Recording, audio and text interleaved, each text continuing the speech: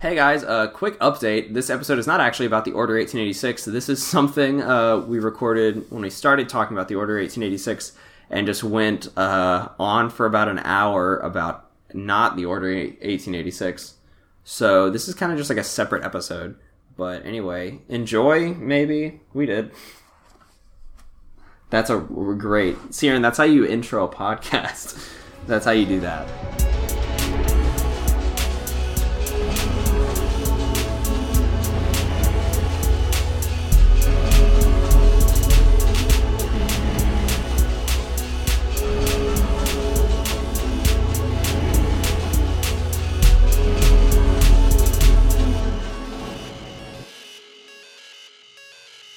Hey everybody, you're listening to Whose Games Is This? It's the podcast where someone plays a game they haven't played before and they talk about it. Well, actually, before I say that, I'm your host, I'm Seth. This episode, I have my older brother on. What's up, guys? I'm Aaron. Yeah, he's been on the show once. Once before, talked about the vanishing of Ethan Carter. You know. You could go back and listen to that episode. That's a heated topic. But this episode, we're going to be talking about the game The Order 1886. It's a first-party PlayStation game, came out in 2015. 2015, yep. PlayStation exclusive, made by Ready at Dawn Studios, which they, in case you're not familiar with them, they are known for their PlayStation Portable releases. Got that award-winning Daxter game. Yeah. Got your award-winning God of War Chains of Olympus. God of War Ghost of Sparta, and then the remasters of those two. So they made their PlayStation, their PSP exclusive, very hot exclusives, the PSP God of War games, and then they remastered them for the PlayStation 3, or they ported them over. And then Sony, I guess. Oh, and also they remastered Okami for the Wii. And the thing about that game is that Okami, originally PlayStation 2 game where you're, dog, you go around like painting things and painting out darkness. I played a little bit of it. It's a lot of fun, but I just never got back to it. But when it was made for the Wii, the box art on the Wii edition of the game has an IGN watermark. Oh yeah, I remember that. You were freaking out in the middle of playing trade. Because that's hilarious. It is hilarious. But... They literally went to IGN and was like, yep, okay, let's take this. So they took their own... Because it's not the same box art as the PS2 version. It's a different box art. So they literally published their box art, and the people that ended up shipping out their box art to be printed, got the edition of their box art from IGN with the IGN watermark, which is hilarious to me. Amazing. This was also, I just want to add in, this was also developed in tandem with Sony Santa Monica Studios, their other first-party studio, and they're the ones who did all the other God of War games, as well as Starhawk and Journey.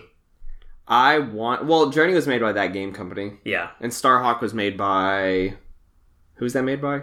I don't know. You're not on Wikipedia? Collaborated with Lightbox. Lightbox. I wanted to get Starhawk for a second because, I was on PS3, and I don't know, for some reason, several times in me owning a PS3, which I owned for, which I, owned and regularly played, up until 6 months ago, from all the way back in 2010. So, I mean, that's 4 or 5 years. And I would get to these points where I was like, man, I feel like I've played everything that I want to play on this system. So I just started looking at just weird shit. And at one point, I thought about getting Starhawk, even though I fucking knew it was gonna not be bad. Yeah, it wasn't good. Well, it was months after it came out, so everybody's like, yeah, this is just don't. And I just, for some reason, was really interested in that game. And back when that happened, whenever I wanted a game, I would just fucking obsess over it and just look at videos and just research it. And that's all that would consume me until I went out and bought the game. Thankfully, I didn't buy Starhawk. I've never played Starhawk. Another game that was kind of desire to play Starhawk. Yeah, I don't know. It was it seemed a little bit like that Lego Rock Raiders PC game that we used to play. Oh my god, yeah. Yeah. And that was a frustrating game. It was. But I don't know, another game that was kind of in that category for me where I just researched a lot and was kind of fascinated by it, and it was very much entrenched in the PS3 exclusive culture and this weird development philosophy and hype philosophy of PlayStation exclusivity was MAG. Mag. That was the 250, the PlayStation exclusive online shooter that boasted a whopping 256 players online. Congruent multiplayer. Yeah. At one time. And it was bad. That was another game that Did you ever play it? No, I never played it, but Okay. I just it like really took over my mind for like a good bit just cuz I became, I don't know, it just was a really fascinating concept, and I was like, man, this looks amazing. And then it came out, fell flat. Sony has a good, kind of it. I mean, I feel like not just Sony, but a lot of like the big Sony games that I remember like kind of have a way of doing that.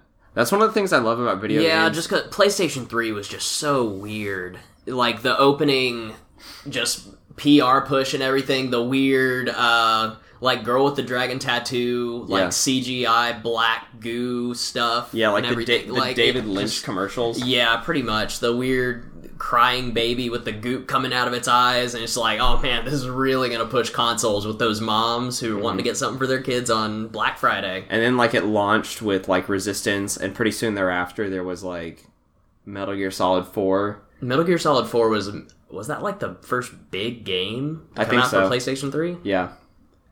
Okay. Yeah, you had, let's see, Resistance.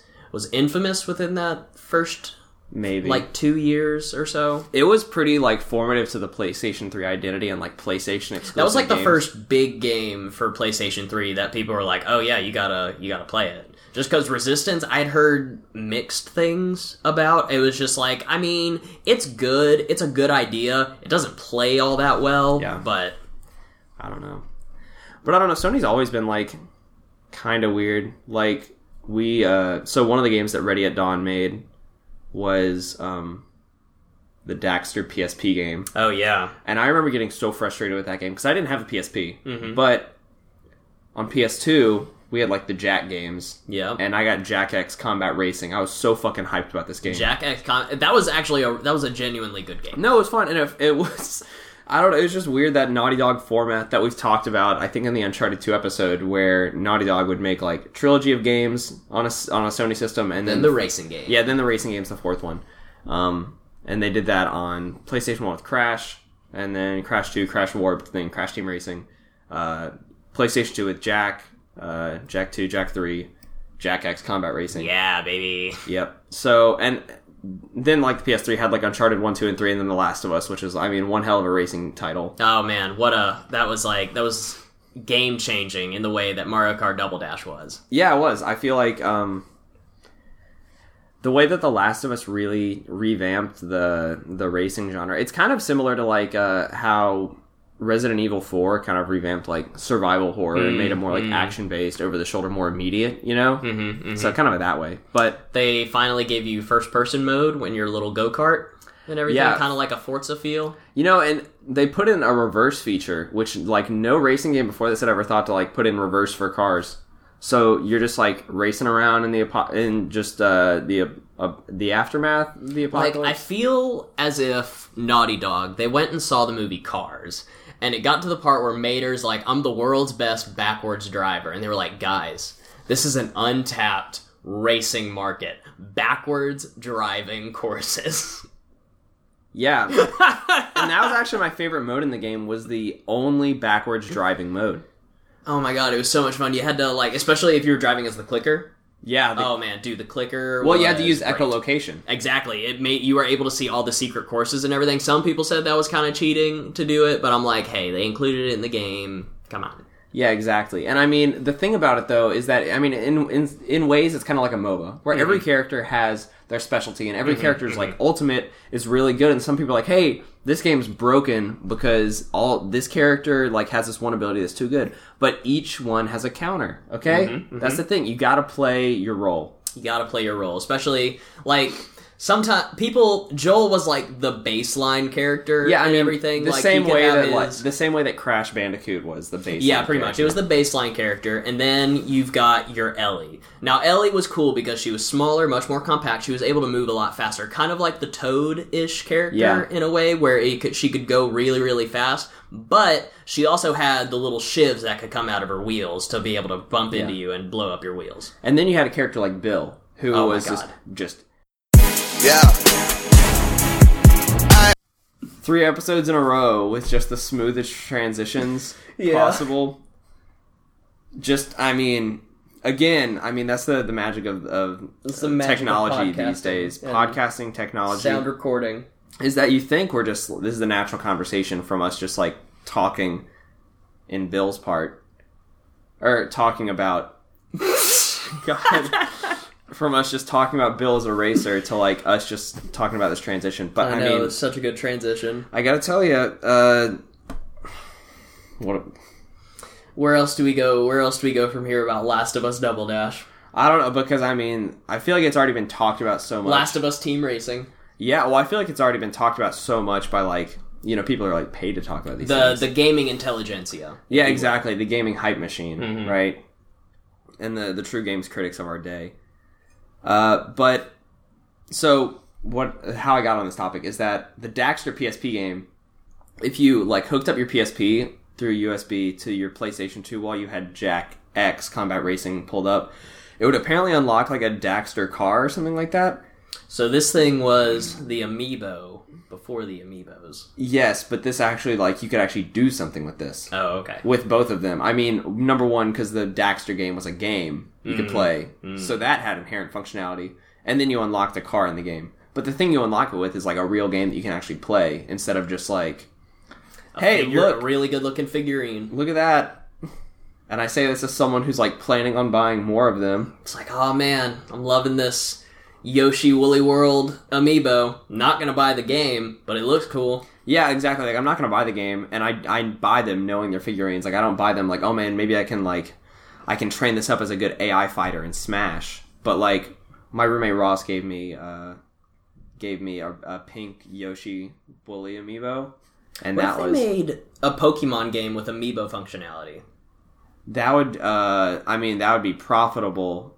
But like, that would kind of make sense. What do you mean? Like, you just use the Amiibo to, like, capture the Pokemon? Or to, like, get the Pokemon? I guess, yeah, but then that would also kind of ruin what Pokemon is about, is, like, the actual catching of them, and then if you do the Amiibo, that's kind of like a, like, pay-to-win sort of scenario. The way I see it is kind of like maybe Smash, where you have the character and you, like, have all of its stats locked into the thing. But even then, like, the only way to make it better is to, like, have it where you take it with you in the real world. But they already did that with the Pokewalker. Yeah. Where you, like, could train it and, like, buff up its stats. I mean, that was kind of cool. Cool, I guess. That's what I'm saying, is that it's, like, why not just do that instead of, like, because...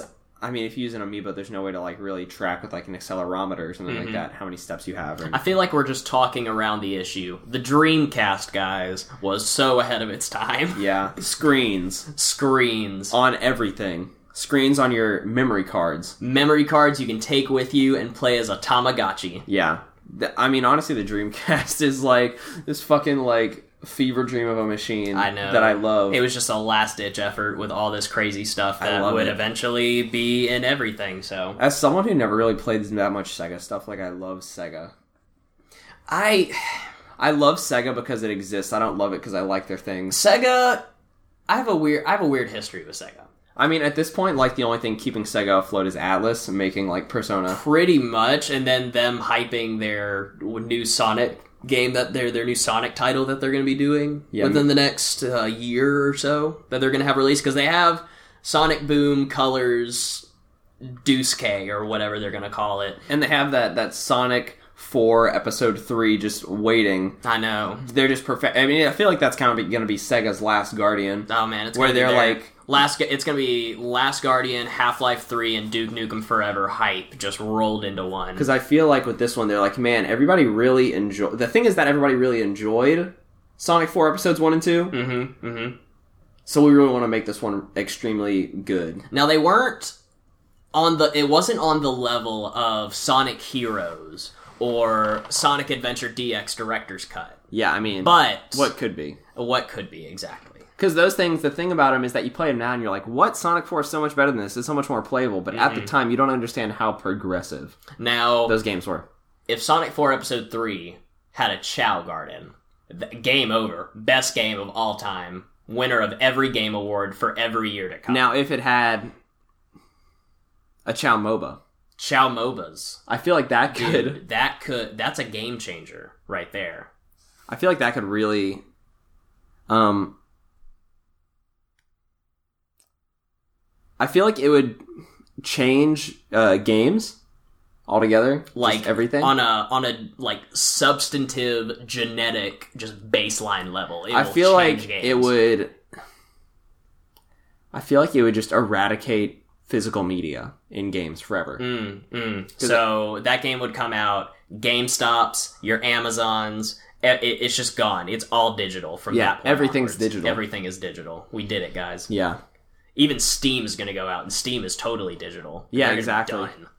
I feel like, well, actually, no. I feel like Sonic, for me, Sonic is so identified with like physical games that I think actually it could go one of two ways: either all digital or all physical. And like you have to go to your local game shop and talk to like the sweaty dude for 45 minutes just to play it in the back room. And it's so successful that Sega is able to set up brick and mortar stores that are they're not totally blatant ripoffs of the Apple Store, but they're blatant ripoffs of the Microsoft Store, which in and of themselves are ripoffs of the Apple Store. So it's kind of like it's going to be like the Apple Store twice removed, essentially. So like the Waluigi to Mario relationship. Yes. Where Waluigi is a reflection of a reflection. Yes. He's so Luigi's a reflection of Mario. It's going to be, and then Waluigi's a reflection of Luigi. It's going to be like Sony's brick and mortar stores. Have you ever been in a Sony brick and mortar store? Nope. It is weird. It is a copy of a copy of a copy, all based on the Apple Store.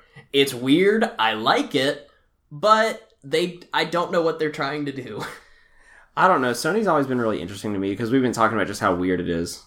I don't know. Because in the one I went to, it was in Orlando when I went a few years ago. And we went to this mall and they had a Sony, like, just store. And I was like, oh, sweet, I'm gonna go check this out. So I'm in there, we walk in, 4K TVs. This is right when 4K TVs were getting really, really were like just fresh on the scene. Yeah. So it's like, oh, 4K TVs, look at all these pixels, guys. It's 4 times better than your TV. It's like having 4 of your TVs. Yeah. And I'm like, oh, that's cool, I guess. And the thing about it is that, like, you have to have it in your house.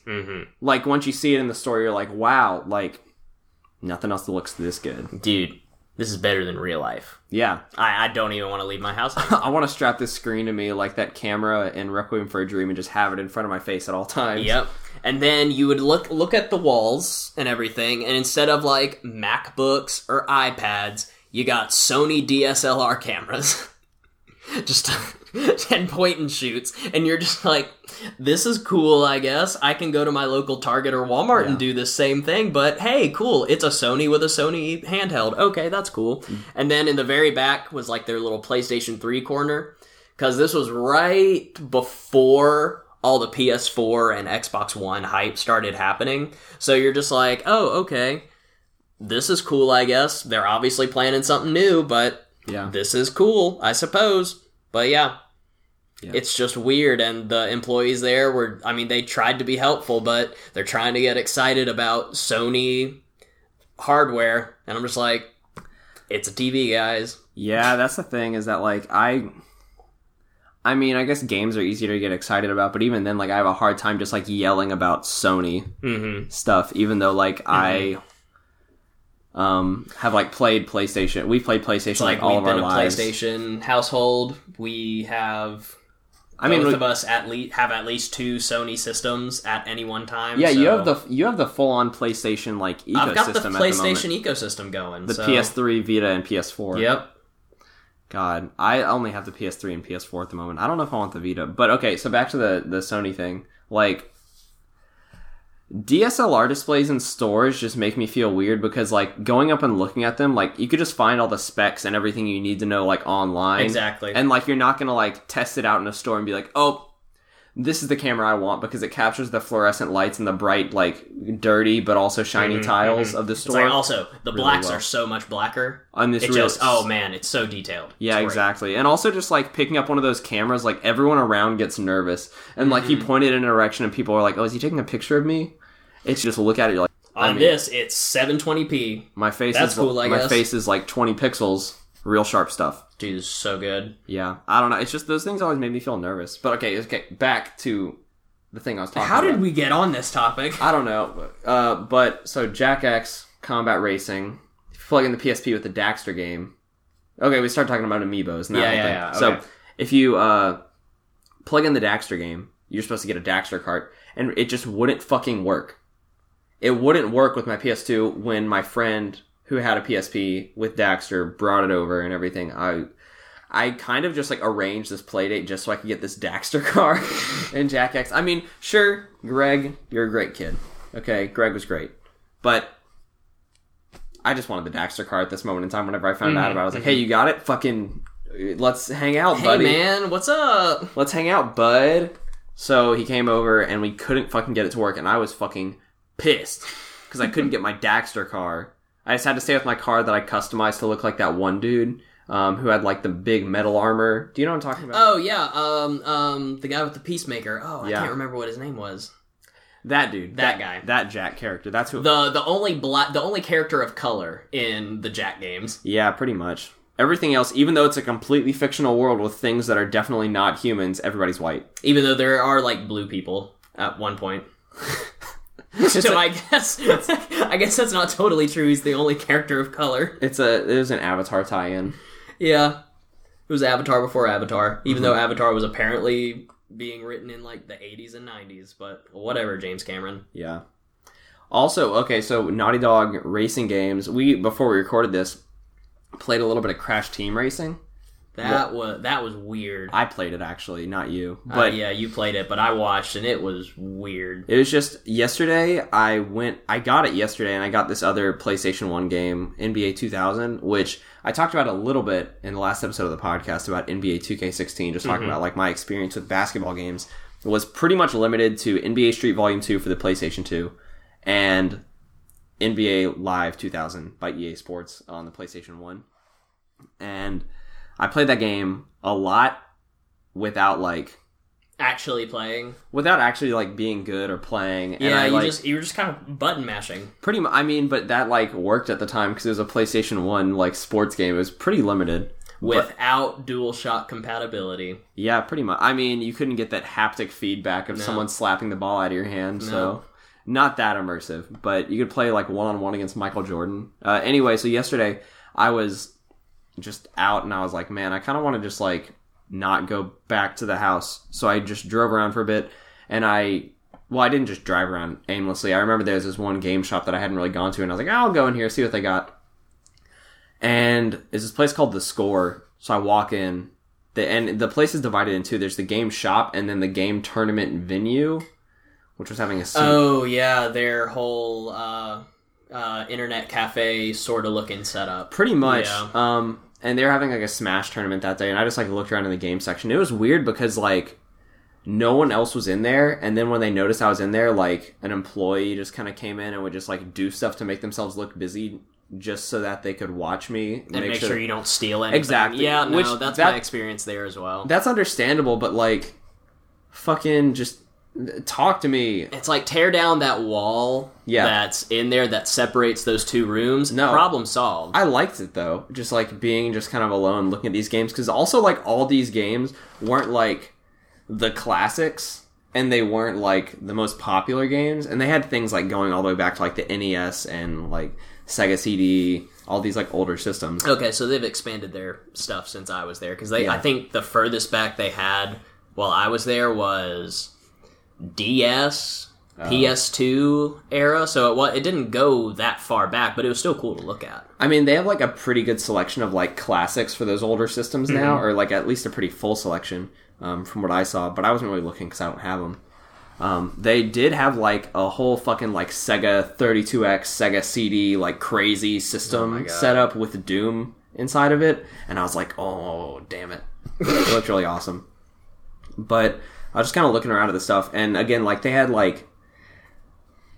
some good games. A lot of it was just in this big $5 bin of PS2, Xbox, some PlayStation 1, some Xbox 360 and PlayStation 3, but nothing much. The only PS3 game they had in there was God of War 3 for $5, which God of War 3 for $5. Yeah. Okay, that's a good pickup, I guess. I'm still not gonna get it. No, you really okay. You can't make me care about God of War. I've got some friends who are just now playing through the God of War games, and they've already sunk some time into the first one, and I was just like, look, guys, you should have just played God of War 3, finished it, and then if you are really interested in the rest of the story, look up a YouTube walkthrough, because the other ones aren't all that great. Honestly, God of War 1 has the best story, but... okay, you want revenge on the God of War because you made a deal with him and he killed your wife and child.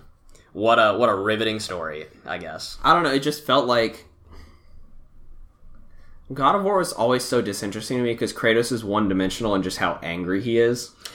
And that's it. And, it feels like the whole story is kind of this old myth, just expanded out, and not in a way, again, so another episode we talked about the Shadow of the Colossus, which I played recently. Mm-hmm. And that, it feels like a vague, framework of a myth, but the game, makes it work. And in God of War, it feels like a very vague, empty story that they just fill in the rest with just, blood everywhere. And that's, I don't know, God of War's just always been kind of disinteresting to me. God of War was fun. I really like the first two ones because I do like the... I guess button mashing sort of action games. I kind of like them. They're fun. They're easy to get into. So the first two games were fun. I really didn't think much about the story because I was in middle school. So the fact that they were just super violent, I was in. Well, that's the thing, is that they were very much a product of their time. Exactly. And they knew who they were made for. And then by the time the third one came out, you saw this sudden turn because the third one came out in 2010. Arkham Asylum came out in 2009. That one improved on the sort of button-mashing action game style that was brought forward by God of War, and it just honestly made it better, and it put a really good story behind it. So by the time God of War 3 came out, you already had some people going all right, Kratos is kind of one-dimensional. There's not really a whole lot of strategy to this button-mashing. You kind of do some combos here and there, but, okay, whatever. It just... The fact that another game came along and did what God of War did, but in a much better and thoughtful way, it showed a lot of the flaws. And that's where you saw a lot of this stuff turning on God of War. And also just games started to get better. It wasn't about being, oh man, we gotta be this hyper-violent game and everything, because, if their goal was just to be hyper-violent, God of War 3, best hyper-violent game of all time. Best sex mini games. I wouldn't say the best sex mini games. Hot Coffee, Grand Theft Auto San Andreas. That's it's a classic. It's a classic at this point, but yeah. So I don't know. Back to the game stores where we were. Yeah. That's how we got on that. So they had God of War. They also had a double pack game for the Xbox where it was Star Wars: The Clone Wars and Tetris Ultimate. In the same thing. Was this Star Wars The Clone Wars the animated one, or is this OG Star Wars The Clone Wars expanded universe? Yeah, it's an expanded universe game. That was a fun game. Closely related to the movie. That was a pretty fun game. Expanded universe. So they had some games like that, and I found... Well, also, so they had the $5 games and this big kind of sideways bookcase kind of, where all the game cases were you could see the spines and what games they were, and they were all just kind of shoved in as many as they could.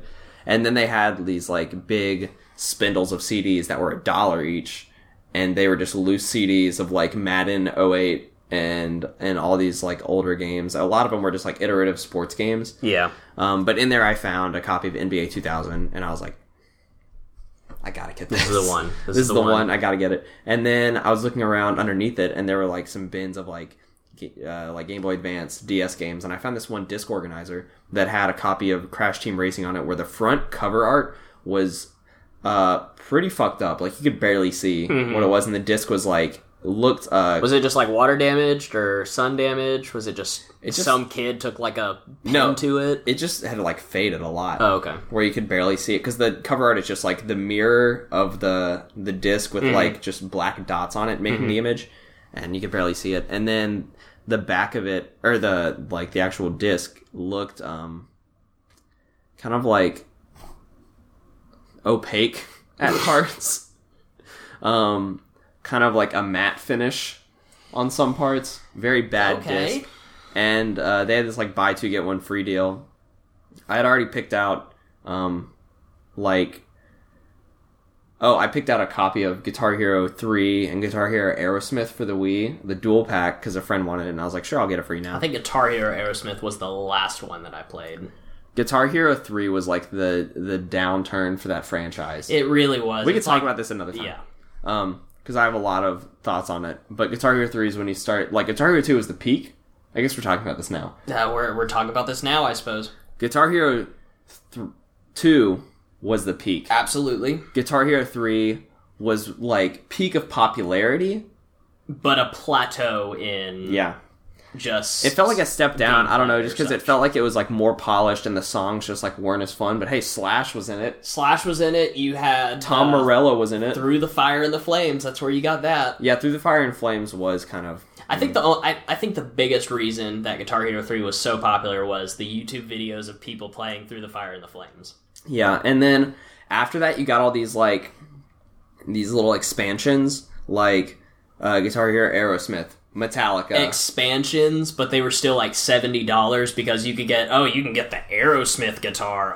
You can get the Van Halen guitar. Yeah, they were still full-on games in their own right, but they were like, they just kind of ran out of things, so they were like, oh, let's just go with artists. Let's go with artist-based things. So they had like Van Halen, Metallica. No, they Aerosmith. didn't have... Did they have a Van Halen? No, it was... Yes, they had the Van Halen guitar, but that one was Guitar Hero 4. Nope, they had a Van Halen Oh, they had a Van Halen? Oh, shit. I saw it yesterday. Well, I held it in my hand.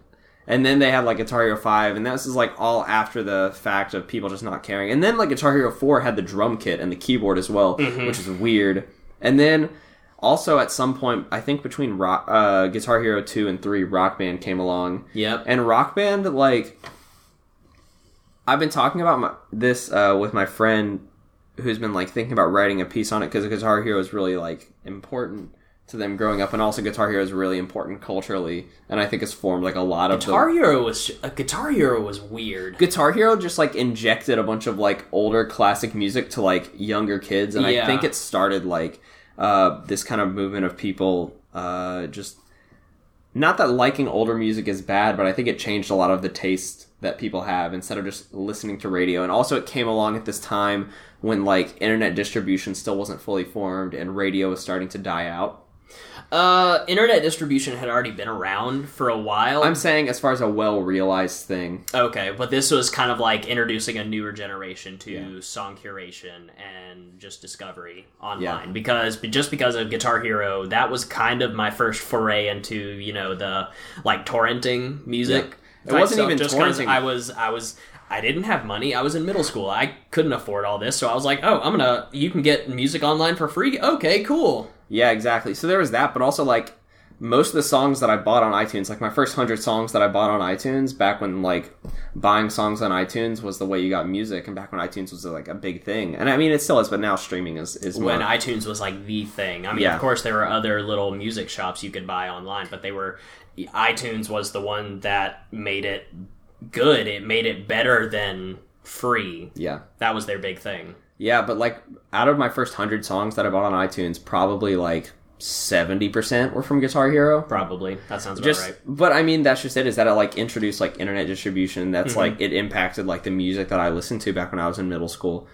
And then Rock Band came along and the music wasn't as good, but Rock Band like actually perfected it. Had all the fun parts of like being in a band together, where like you got to like make your own logo and you got to make your band and you got to like tour different cities and stuff like that, but it wasn't as fun. And also you could have like multiple people playing at the same time, so it was much more of a group activity, whereas Guitar Hero you could only play one person at a time and like switch on and off. No, you could do verses in Guitar Hero, but Rock Band was actually cooperative. But the thing about Rock Band is that like it was so polished in the way it presented stuff that I don't know, Guitar Hero 2 had like an edge to it. I guess like Guitar Hero 2, like it felt like it was kind of gonna break at times, or like some parts were like underdeveloped. Okay, yeah, but it was much more fun to play the songs in that. Yeah, it was Guitar Hero 2 was goodness, they were both fun for different reasons. I don't know, because I personally liked Rock Band a little bit more. but Guitar Hero had the better songs. They had kind of the cooler characters or something like that, just because they took that entire customization aspect out of your hands. So it was like, oh man, I really like Axel, the weird heavy metal dude. I like playing as him. Like, yeah. I don't know. I just like, this is going to sound so damn pretentious, but like, it felt like Guitar Hero was like actually captured the spirit of like rock music and like punk and stuff like that. Where it was like edgy and you were playing at all these like seedy locations, and like the game itself captured the spirit of punk and rock music by slapping a logo on it and distributing it out to the mass culture. But I'm saying that like actually playing it was like fun, and the game itself felt like edgy and stuff like that, and the game itself felt like it wasn't completely polished. Well, just because it was like this new thing. I think that's what goes into it. It was this new sort of experimental thing. You did have, rhythm gaming before then, but you didn't have that like external controller to go along with it outside of like DDR and DDR pads. Well, do you not understand, like, rock and punk music were all about, like, innovating and making new stuff? Well, yeah, exactly. That's what I was saying. Oh, okay. I thought No. I was agreeing, going, like, yes, It was this newer thing because it was experimental. It was this weird thing. The mass, like, people knew what, like, rhythm gaming was, but they hadn't seen it in this particular way, and for whatever reason, it just caught on. Yeah, and then Rock Band came along, and it was, like, a little bit too polished, and it felt very, like, very much in the same way that, like, later Radio Rock just was not, or I guess even Radio Rock in general was just kind of, I don't know, kind of a little too polished, mass-produced. And then later Guitar Heroes did the exact same thing. Where Guitar Heroes just kind of did the same thing. This isn't fun anymore. And then it went the full rock and roll route where it was like, oh man, it had the reunion tour or something sort of aspect where it's like, oh man, we miss Rock Band. Oh man, we miss Guitar Hero. Hey guys, we're coming back. Yay! No one bought it. No one cares. I don't know. Rhythm games now is like, Guitar Hero and Rock Band are kind of out, but like Nintendo just released a new like Rhythm Heaven just at E3, just out of nowhere. They're like, hey guys, new Rhythm Heaven. There it is. I don't even know what Rhythm Heaven is, so. It's just like, kind of like a WarioWare kind of rhythm game where it's just like these really quick little, very tiny rhythm games. I do not like that. That doesn't sound fun. It's kind of fun when I played the demo of it, but even then I'm like, I'm not paying $30 for this. No. But it was really cool. But, yeah, so, again, back to the game shop. So, oh my god. Guitar Hero was there, and I was going to get that, and then I saw, I think Crash Team Racing, or no, NBA Live was going to be a $5 game, and then Crash Team Racing was so fucked up, they're just going to treat it as a $1 game, and then they ended up actually having a copy of the game that they got the day before, or something like that. That was a lot better quality, and compared to it, looked spotless. And they had like a buy two get one free deal, so I just got all three of those for like $11. Pretty exciting stuff. Pretty riveting. This is riveting content. Yeah, exactly. We're gonna win Best of iTunes 2016 for this one. I got my email from iTunes about like best podcast promotion practices, and they said to like tweet about it and include links, which fucking I already do. I understand how internet works. I understand no one gives a shit, so no one's gonna go out of their way to like find your link and all that stuff. You got to give it to them right there. But they said like also tag iTunes Podcast or Podcast Connect or whatever in your tweet, so that they have a better chance of retweeting it. And I'm like, you're probably not gonna retweet me. No, probably not. Yeah. I got an email from Tim Cook, and I authorized him to use more servers on iTunes for this podcast. Yeah, Tim Cook. Just in anticipation. Yeah, Tim Cook was like, Seth, now like, you're coming up on the big 009 episode here. Are you sure you like? I know people are going to be beating down the door for this thing. Do you want us to like put up more servers for this? And I was like, thinking ahead, Tim. Good job. Good job, man. You know, the whole Apple II campus that you guys are building, that's just one giant server, all for me. All for Seth. All for Seth. All for this podcast. All for my media empire. Of podcasts. Of podcasting and tweets. All for my tweets. And my revining. Yeah, I don't revine, please. I revine occasionally. Oh, man. But Vine, yeah. So, yep, I guess that's my story. Oh, okay, so this game shop, really quick. The reason I even wanted to talk about this game shop in the first place is that, like, this thing epitomizes gamer culture and why I think it needs to stop. Oh, this is gonna be such a good topic. Well, okay, so, hey guys, Order 1886 episode, we're gonna talk about fucking gamers. So, this game shop, like, is the thesis, like, statement for why gamers should not be allowed to design game shops. Continue. This whole store felt like it was still under construction. It felt like it was inside of someone's mom's basement. Like, I see that, yeah. The game tournament venue just had a bunch of, like, plastic fold-out tables everywhere with a bunch of mismatching monitors all over the tables, and the floors were, like, unfinished concrete, and the walls were completely empty. When you went inside the actual game shop, the walls were just, like, covered... Well, not covered, that's a very generous term, but there were just sparse game posters from just random games placed throughout the place. And eventually I even commented to the guy who worked there, and I think he may have been the owner or the manager. I'm not sure. Yeah, he kind of looked like Chumley from Pawn Stars. No, he looked like he would have been friends with Jesse Pinkman. A little bit, but so I even mentioned like the game posters to him, and he said, "Yeah, if you got a game poster, we'll pay $1 a piece for them." And I was like, "Just anything." Bruh, I got a premium Dead or Alive 3 poster just for you. Yeah. Are you talking about Dead or Alive Extreme 3? Yes. The game that was censored? Yes. Man. What a time we live in. Why do they want to take away Why do they want my to take away my video games? Why do they want to take away my boob physics? Why do they want to take away my... They're not even representations of women, because, like, these people would never exist in real life. Like, the thing I have with games with boob physics is, have they ever seen, like, boobs move? Because they don't move like that. They're not these kinetic, just, like, energy-filled things that just move in all these different directions. They don't move like that. There's some weight, there's an inherent weight to boobs that video games just can't capture. Also, like, it's kind of, so boob physics are that way because the developers probably, like, haven't, seen boobs that much, and I'm not, like, shaming them saying, oh, fucking idiot hasn't seen a boob, but I'm just saying, like, they haven't seen boobs because women don't just walk around with their boobs hanging out. No. So, like, why do they do that in video games, right? I don't know. It's some sort of representation thing. Okay, since this episode is about Order 1886 and we haven't talked about it, I'm just gonna throw something in here. I think Order 1886 is the first time we see penis in the next gen. Far Cry 4 had it.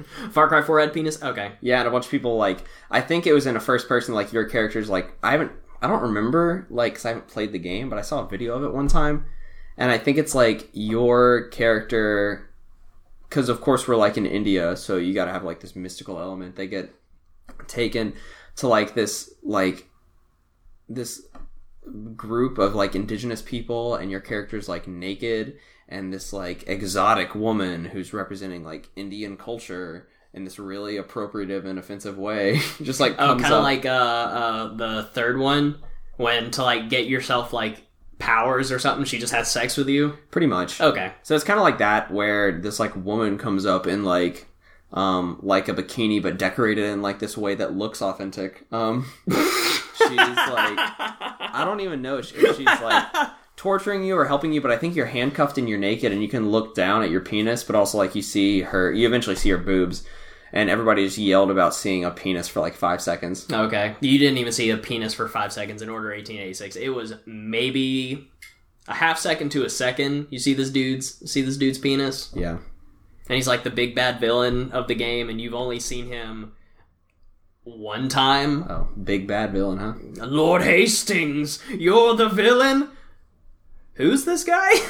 You know, that one mission where you save him. Okay. Okay, but really quick, back to the gamer thing, though. Like, the thing about local game shops, like, as much shit as I'll give GameStop at least makes games, like, somewhat, defensible. It's presentable. Exactly. It's made so that, like, parents and people who don't play games can come in and be like, maybe I could get into this. And GameStop is a horrible, horrible way for someone to, like, get into games and everything, just because... I don't know. It's just like GameStop and Wii. It's weird. I don't think it's like horrible. No, it's not horrible because the people who work at GameStop, they're knowledgeable, they're helpful, they are video game fans, enthusiasts, whatever word you want to use. Except for this one manager who works at a local GameStop who's, I think she's worked there ever since like we moved here and for like 5 years, and she just seems like miserable, and I'm like, why do you work at like a game shop if it seems like you just don't even like video games at this point? It seems like she's just been... she probably really likes video games, but GameStop is just catered to the, the 8 to 16-year-olds at this point. Yeah, and the I'm sure the clientele continues to get younger. I'm sure. And the clientele continues to get obsessed with things that she doesn't like. But she just always seems like miserable, and one time I was going to buy the orange box, and she started talking about how like Half-Life 3 was like announced and was totally coming out. And I was like, what? Wait, when was this? When this happened? This was like 2011, 2012. Oh my god. I was like, alright, chill. Get off your 4chan forum. Like, okay, let's chill. Take off your tinfoil hat. It's not coming out. This game is never going to happen. Well, I mean, it makes sense that I just like don't really think it should happen unless there's an actual reason for it to happen. Well, sure, there's like a story element and stuff like that. There's a story element to it. But at the same time, like Valve is heavily involved with, Steam. They've already announced that a third of the staff working at Valve is working on VR games. Yeah. I mean, I'm sure Half-Life is being developed in some way, shape, or form. Like, at least 1 or 2 people are working on it. Well, the thing about it is that, like, the other Half-Life games came out at a time where, like, they were doing something innovative. Mm-hmm. And just making another, like, first-person shooter with, like, physics-based puzzles that are... it's not the most saturated thing in the market, but like those are kind of everywhere because all those things were inspired by Half-Life and Half-Life 2. Also, so, the Half-Life games, I don't like. If Half-Life 3 were to come out, I don't think I would play it just because I feel its moment has passed. Yeah, there are better shooters out there. There's a better first-person just puzzler that even Valve themselves have made to be better than Half-Life and Half-Life 2, and that's Portal. Yeah. Well, that's those games. Like, I don't know, it's just those games are always innovative, and they were made at a time where, like, those games, even though, not like, they weren't made because the developers were like, this game is necessary, but, like, those games, if you look at the evolution of, like, where things are now and how we've reached, like, just different ways of making a game, like, playable and kind of mastered different ways of, like, the, like, language of games, like Half-Life is pretty essential. So just making another Half-Life just to make money is like probably not what they want to do. I mean, they could do that, but just making another... It's one of those things where it's been hyped for so long that it honestly, if they didn't want to make it, that's an understandable thing. Yeah. Because at this point, I genuinely don't know if they could make a game that could meet the expectations of people because it's just been so long. It's just been stewing in this just internet hype cycle where people who have just been waiting for the game, and it's just kind of a joke now for Half-Life 3 announcements. It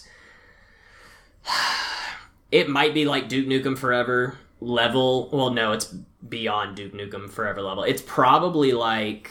I mean, it's kind of up there with The Last Guardian. Yeah. I'd say beyond it, actually. It might be up there with Dr. Dre's Detox level at this point, where no matter what came out, it's just not going to be what people expect and want out of it. So if they were to not make it, that's probably not a loss for them. They're going to make money with, their Steam service, all their VR game and support that they'll be doing, all their esports collaborations they do. Valve is going to be fine. Yeah. Whether they make Half-Life 3 or not. Yeah, that's the thing. So, we're talking about GameStop. GameStop makes games, like, presentable and, like, kind of understandable for people that aren't super into it. Mm-hmm. But local game shops, like... Well, first of all, they're made by people who are super passionate about games. Mm-hmm. And they're getting into the business because they love games. Exactly. And the thing about it is, like, Walmart, Best Buy, Target, all these major retailers have, like, the top, like, 50 games at a given time. Maybe top 25. If that, because you have to share. No, you have to share like shelf space, and you have to divide it up. Among like 5 different consoles at this point, 5 or 6, depending on where you go. Maybe, but like I don't know. You have like the multi-platform games, and then you have like the exclusives to PlayStation, Nintendo, and Sony. I'd say like the top 20 games at a given time are at those places, and then you have online retailers, and then there's Best Buy that has like the online retailers and Best Buy are going to have like the best selection, and then local game shops are just kind of left to like kind of fend for themselves, just because everywhere else kind of it's just convenient to go to those bigger stores. A lot of times they have the best prices, and then GameStop and online retailers have like a pretty good like market for people that want specific games that aren't going to be at like a Best Buy. And then local game shops are kind of left to like lean into retro games. Yeah. Which online retailers also do that. They're forced, they're forced, I suppose. They're forced to go into the retro games / niche games. They're able to cater more towards the gaming enthusiast audience rather than a mainstream sort of thing. Because if you go to like one of these locally owned game shops, they're gonna have like, your Toys to Life section. They're gonna have your, I guess, nerd culture section that like GameStop is really gravitated towards, whereas if you go to a GameStop or something like that, they've got like an entire wall dedicated to Toys to Life games. And then if you look on the other side, they've got like Hot Toys over there. They've got like gaming apparel, and they've just got like all these, they've like got comic books as well. Like it's like, all right, that's cool, but this feels kind of weird just because they've seen that like nerd culture is profitable. Yeah, well, that's the thing, is that I was in the mall like a week ago, 2 weeks ago, and I walked by Hot Topic on the way to GameStop, and I noticed, I don't know if it's because I'm like growing up, but it feels like Hot Topic like isn't as edgy. Hot Topic has kind of toned it. Hot Topic has toned it down a little bit, just because, like, whenever I used to shop there a lot, there was like a few like comic book, few superhero things, but it was mostly about music and sort of that weird punk goth type stuff. Like, I mean, you can still kind of get that stuff there. However, it's moved into a much more pop culture oriented thing. And then you've also got a little bit of anime in there, thrown in there. Their anime selection's gotten really, really good. But no, Hot Topic has gotten to this very pop culture-y central look to it. It's fine. It's still good. I still go in there, but it's not... You still go in there? I still go in there. Okay. Of course I still go in there. But so, like, Hot Topic has kind of moved away from being, like, crazy, like, off in its own little, like, niche. And not that I guess it was like super niche because it was a popular store, but it's slowly moved away from that toward like the cultural, like pop culture center of like YouTube, superheroes, BBC, anime, fucking the BBC, Anglophiles, and then GameStop has moved away from being like super hardcore gamer to like being somewhat palatable like to it's still very much palatable, like, because the ones that it bought up, like your EB Games, your Babbage's. Rhino, your Babbage. I've never seen a Babbage before in my life, but it was a branch of EB Games. Oh yeah, that was regional. I've never seen one in my life, but it's kind of like what happened with toys stores. Because you just walk around now, you don't see toy stores in malls anymore. They've kind of just been bought up by GameStop. The only like dedicated toy store in the United States that I know of would be like Toys R Us. Yeah. So, because everybody else has just kind of cannibalized that market by your Walmarts, your Targets being like opening up their toy sections and such, and then GameStop also kind of coming in and just games getting more popular than like actual physical toys. Yeah. As people get older. Well, then, okay, so Hot Topic and GameStop are slowly starting to adopt more like game culture stuff, and with that comes like the physical games, or the physical like byproducts of games. So I mean, part of that's Toys to Life, and Toys to Life recognize like that popularity. But a lot of it is, like, pop figurines are fucking everywhere in those two stores. And, like, game shirts. Just game-associated things. Then even things that are, like, tangentially related to games, like superheroes. Yeah. And stuff like that. So, GameStop is kind of, like, it makes games like presentable to other people, and then local game shops kind of just have to lean into like a hardcore gamer audience that they have to go for the niche audience. Well, yeah, and the audience that feels like kind of patronized even by GameStop, which I mean at times I can feel patronized by GameStop just because I'm like, listen guys, like I don't give a shit about pre-ordering and all this stuff. It's like, just do you have the game I want? Yeah, no. Also, you don't have to give me like $10 for a PlayStation 4 trade-in. Also, it's a good thing. I'm happy that we're able to have this conversation because it means games are getting popular. Things that we like are getting popular. It's now mainstream to like, comic books. It's mainstream to like superheroes. You can like video games and not get this weird look. Like and everything, because if like you're on a date with someone, you're like, oh, I play a lot of video games. That's like one of my hobbies. They don't look at you like, oh man, you're this kind of weird shut-in type person. It's like, oh, okay, yeah, video games. I know what those are. I've played a few. I know what they are. Yeah. But I don't know. So like local game shops have to, I guess, like to get to the what I'm trying to say is that like they have to lean into like the hardcore gamer audience. And like the word gamer for me, like I hate it to describe actual like people that play video games, because you don't call someone that like watches a movie like a watcher. Mm-hmm. You don't call someone that likes to like, I don't know, work out. You don't call them like a workouter or something like that. No, you call them much more descriptive words. Yeah, exactly. I mean, what do you like? Call them gym rat, meathead. Yeah. I don't know, and you don't. Well, I guess in terms of like strictly entertainment, you don't call someone that loves film like a watcher. He's a watcher. A cinephile. Yeah, I mean cinephile maybe, but even then, like I really don't like when people call people that. And like people that read books, you don't say, "Oh yeah, I'm a big reader." I just like the act of reading. I don't know, the word gamer just feels weird to me, but also I like using it to encapsulate the time period of like the late 90s to the mid 2000s of like gamer culture. That's just like Mountain Dew, fucking LAN party, staying up with your friends. It's something most of these mediums do have to shake off. Like, I'm sure this is not like a perfect analogy, but like marijuana and recreational marijuana, there's a stigma that goes behind it, but as it becomes much more acceptable, much more mainstream, that's going to go away, very much like video games and just video game culture in general. That's going to go away, but it's going to linger on in some places because, hey, the OG people who were in it before it was cool or mainstream or in that analogy's term legal, I mean, there's going to be a place for them. Yeah, I don't know,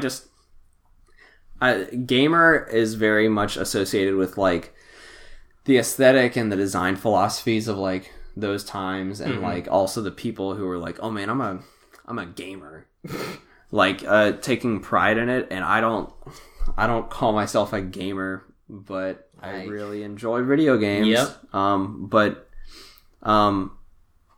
Game shops really market themselves toward gamers in that sense of people who feel like shunned by the rest of the world for liking games. There's this weird like sense of like angst and pride whenever you go in an indie game shop. Yeah. And all of the indie game shops here, I mean, there's like the one place that we usually go called Play and Trade.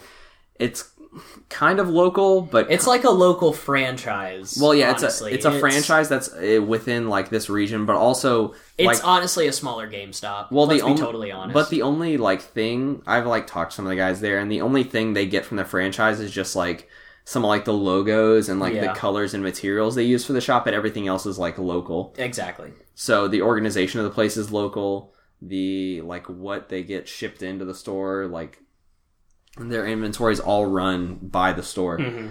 But I don't know, even that store feels kind of like empty, and like there's just this like bright fluorescent lights and these concrete surfaces and everything's kind of shiny, and it feels really empty in there and really spacious, but still feels like kind of unfinished. I guess. And then Game Trader's the other place that is like that place is like small, but it has so much stuff in it. It is floor to ceiling, just games. Yeah. From all systems. Like, it looks like it's in somebody's mom's basement, but there's so many games that it actually kind of distracts you from how, like, that poorly designed. Yeah. Or at least poorly, like, decorated the place is. But I don't know. I just, like, went on this train of thought yesterday after going inside this game shop that looked completely unfinished, and I was like, man, gamers should not be allowed to like open up game shops because people that love video games don't give a shit about design or accessibility. Just get on Pinterest, just Google image, like, I don't know, something, design. Yeah. Or something. You can figure it out. It's not that hard. Don't just kind of, like, make it a slapstick, like, ramshackle effort where you just kind of put things. It's like, I mean, that's cool. I set it down there, so that's where it's going to be. Yeah, I don't know, like, part of me has, like, this kind of, I don't know, kind of maybe nostalgia. Mm-hmm. I don't know, for these kind of stores where you go in and it looks like this place is being held together by duct tape and there's just like games floor to ceiling and you just kind of look around at all this stuff.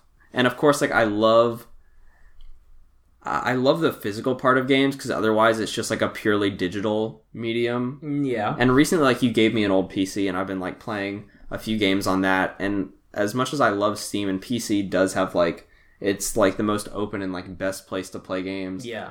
I like PlayStation and consoles just because, like, I like holding the game. Mm-hmm. There's not that discovery aspect to it. Like, I think that's why I still gravitate towards comic books, just because you go to a comic book store and you've just got like these rows and rows of just comic books in shelves, and you're just kind of flipping through them and everything. It's like this actual thing of discovery. Yeah. That you and do. like, That's what I like about these local game shops, because they have a few copies of, like, you know, whatever the newest title is, but they also have that back catalog that you can just go through and just be like, oh, this is a cool looking game, or oh, I've heard of this game type thing. And you're like, there's like a genuine discovery to some of it. Yeah. So I don't know. That's just like, I don't know. I really like the physical aspects of games, whether it's like owning Amiibo or like, I don't know, Nintendo started to realize that they had like the gap in what they were creating in terms of like physical stuff, because you've seen in the past couple of years there's been this humongous push for like licensed merchandise by Nintendo. Yeah. Like shirts and plush figures and because Amiibo. their game consoles might not sell all that well, but the people still like the characters. Exactly, the characters are great, and that's why Amiibo are so successful. And I've like written a little bit about this, but that's like, I don't know, Nintendo's just started to realize that, and also they've started to expand outside of just like games into like iPhones with Miitomo and these like upcoming Animal Crossing and Fire Emblem apps. Now they're about to make movies. And Pokemon Go and movies and stuff like that. And I don't know, Nintendo's just started to realize that games, well, first of all, they've been confronted with the fact that maybe their games just aren't that great at the moment. No, it's not that their games aren't great, it's that their hardware is not great. Well, their hardware is just inaccessible to other developers It's outside just, of Nintendo. they're just, it's not that they're inaccessible, it's just no one wants to do anything with them, because why would you hamstring yourself to technology that's honestly one console generation behind everyone else? So why would you do that? Yeah. And then you have the weird controls that go into it. They're not like normal controls. They're their own special thing. So it's just, why would you? Yeah. And then the install base is just not there. I don't know. I mean, you buy Nintendo consoles for Nintendo games, and Exactly. Nintendo has cultivated that ability to just kind of have their fans and then also create all these things for their fans. Mm-hmm. So, all that to say, local game shops are like, everything about them is great except for the shop. Go support your local game shop. Yeah, go support your local If you one. want it. If you want to be digital, then there you go. I've actually, like, in the past week, I've just kind of had a bit of downtime, so I've been going to, like, game shops and stuff. And I went in one the other day when I was, like, waiting. I had to go, like, pick up a camera to do, like, some video stuff this past week. And I was waiting on someone to, like, get to where their camera was and just check to make sure everything was there. I had some time to kill before they texted me saying they were there. So I was like, all right, I'll just go to this game shop. And I went, and I ended up having, like, a conversation with the cashier there for, like, an hour. Mm-hmm. It was really awesome. He's a really cool guy, but it's just, I don't know, this game shop was always kind of like intimidating to me. I don't know. I just like never really knew how to exist in a game shop. I would always just like go in, fucking find the thing that I wanted, then get out. Get out as fast as you can. Yeah. And I don't know, lately I've been spending more time like, I don't know. I have a lot of friends that like buy records and stuff like that, and they'll like go to record stores and just like flip through records. It's a similar sort of vibe. Yeah, exactly. So just like going to a game shop and just like flipping through games and saying like, this one seems kind of fun. It's like $5. Why not? So I don't know. I've been trying to do that more lately, and it's pretty cool. So we've been going for an hour at this point. You want to go ahead and talk about Order 1886? We could. I'm trying to decide if I actually just want to like maybe have this as like an extra episode just in the bag. I'm okay with that. Yeah, that's fine. All right, bonus episode. Bonus episode in the bag. There we go. I'm gonna write down this time code really quick. You want to pause or something? Take a bathroom break. I need to pee. Oh, okay. Should we record a thing really quick about like how this is not about the Order 1886? All right. I don't know. I could just say like, I could just say something right now and then insert it right after the intro where we talk about the Order 1886. Yeah. Okay. Hey guys, a quick update. This episode is not actually about the Order 1886. This is something we recorded when we started talking about the Order 1886 and just went on for about an hour about not the Order 1886. So this is kind of just like a separate episode. But anyway, enjoy, maybe. We did. That's a great... Siren, that's how you intro a podcast. That's how you do that.